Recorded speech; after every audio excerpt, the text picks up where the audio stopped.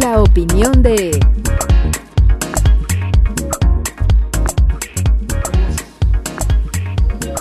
Oiga, y me da mucho gusto recibir, como cada 8 días, en este estudio a Julio Capuano, especialista en comercio internacional. ¿Cómo estás, Julio? Bernardo, buenos días, bien, gracias. Un poco desesperado, cada vez ¿Sí? hice 40 minutos aquí para llegar de Puente de Petróleos para acá. Caramba, está tremendo. Está tremendo, pero bueno, sí. Ya estás aquí.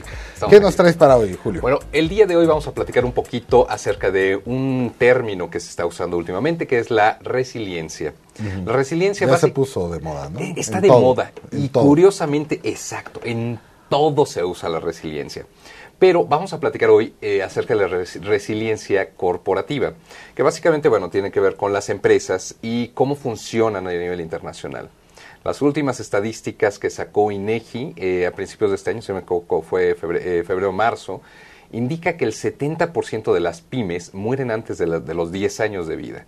La verdad es dramático y no somos exclusivos aquí en México. Esa cifra se extiende en toda Latinoamérica y en algunas partes a nivel mundial. ¿Qué es lo que sucede? ¿Qué es la resiliencia? La resiliencia básicamente es la capacidad de un ente o un ser de sobreponerse a situaciones adversas. Así es la definición. La Real Academia de la Lengua Española incluye un nuevo término en su última edición que es conflexibilidad. Eso la verdad es que a nivel corporativo aplica muchísimo, muy bien. Porque la mayoría de las empresas, si no todas, más bien diría yo, pasan por procesos y ciclos en donde hay momentos de quiebre y hay momentos en donde hay que tomar decisiones muy fuertes, sea de 1 o 2 empleados hasta cientos. ¿Qué sucede? Cuando las empresas tienen enfrente este tipo de decisiones, es muy difícil si no se tienen herramientas estratégicas. Ya hemos platicado aquí, por ejemplo, estrategias de Océano Azul contra Océano Rojo. Este tipo de situaciones, que son herramientas al final del día, van ayudando a las empresas a poder salir. ¿Por qué se da este problema o estas barreras? Bueno, básicamente es por la competencia. Y a nivel internacional, bueno, cada vez más tenemos esta competencia, la competitividad famosa. Ahora, hay una frase que me gustó, que la escuché hace algún tiempo, y decía, el mejor atributo de la empresa como ventaja competitiva sustentable es la resiliencia. ¿Por qué? Porque básicamente es lo único que realmente nos puede ayudar. Si nosotros, como empresarios, por ejemplo, somos flexibles en cualquier momento para poder soportar esos cambios, vamos a poder salir adelante, no solamente para nosotros, sino obviamente para los empleados de esa empresa y además para la sociedad que está ahí. Hay algo interesante también. Este término de resiliencia se compone de 2 factores. Uno de ellos usualmente se confunde con el término resiliencia y es la resistencia.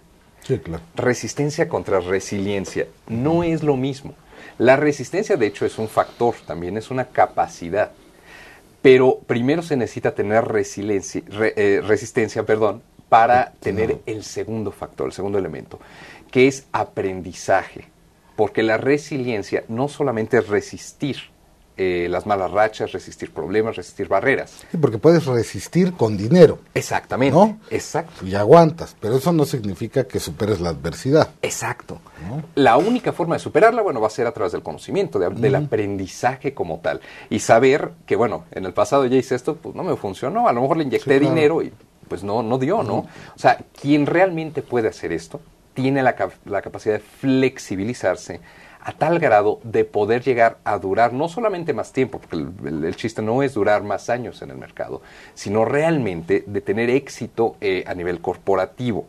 Y obviamente, como ya estamos entrelazados a nivel internacional, tener ese network que al final del día es el que nos va a ayudar. La mayoría de las empresas están usando este término precisamente para poder unirse con otras empresas de otros países, otras nacionalidades, y superar problemas o situaciones adversas como las que tenemos ahora a nivel económico, claro, crisis comerciales, problemas a nivel empresarial. Pero tú comentabas lo de las pymes, ¿no? Y a mí me parece muy importante porque no importa el número de trabajadores, el problema muchas veces es cuando hacemos depender la empresa de nosotros mismos. Exacto. Y cuando logramos la capacidad, no importa que tengamos 2 empleados, un empleado, 3, no importa. Cuando logramos la capacidad de desprendernos del negocio, de la empresa, y que la empresa empiece a vivir sin que nosotros estemos ahí, nos convirtamos en hombre-empresa como si fuéramos hombre-camión, ¿no? Exactamente. No, es que es un buen ejemplo, ¿no? Sí, o sea, en el momento que cualquiera lo pueda conducir, lo pueda atender, pueda desarrollar, ahí empezamos a vencer estas adversidades y a superarlas, ¿no? Exacto. La capacidad presente del líder nato como tal, no el jefe, sino el líder, es precisamente eso, tener la posibilidad de delegar, porque en el momento de delegar se flexibiliza no solamente la capacidad que tiene el mismo, sino la capacidad que tiene la empresa para moverse hacia otro lado en donde puedan aprender a superar esas barreras. Tienes toda la razón. En México la verdad es que hemos tenido casos muy complicados y casi todo se mide, por ejemplo, en creación de empleos, en creación de empresas. Pero el problema no es crear una empresa, sino realmente tener la capacidad y la resiliencia de poder llegar a un buen término, llevar a un buen término esa empresa durante muchos años. Digo, simplemente la mayoría de las empresas en México, a pesar de la competencia tan grande que tienen, siguen existiendo. Hay algunas que hasta ponen fundada en 1830, ¿no?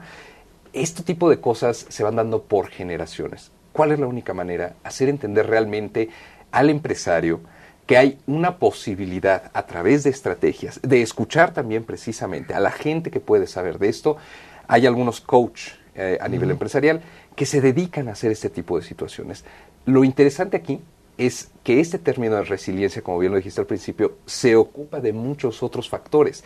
Está en ciencias naturales, lo tenemos en cuestiones naturales, en mecánica, en física, pero sobre todo en la psicología.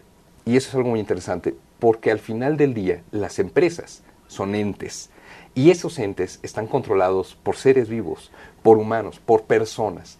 Si las personas tenemos esa capacidad de poder modificar y flexibilizarnos para guiar a nuestras empresas, la empresa misma y la gente que está dentro va a hacer lo posible por tener y aprender también esa resiliencia. Claro. Es algo que se transmite y se va transmitiendo de generación en generación.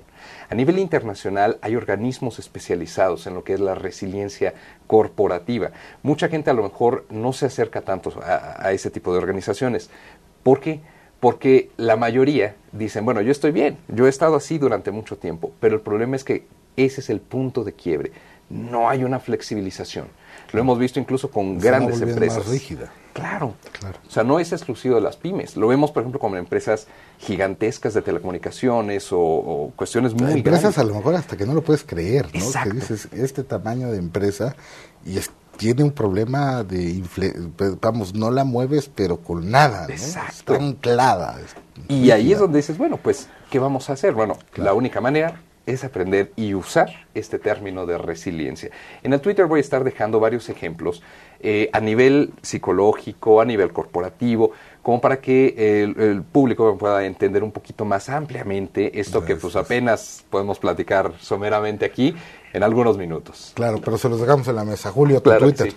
El Twitter es @capuanojulio. Muchísimas gracias, Julio, que tengas una excelente semana. Gracias. Feliz regreso al tráfico. Muchísimas gracias. Estamos en Noticias todo el tiempo, vamos a hacer una pausa, volvemos.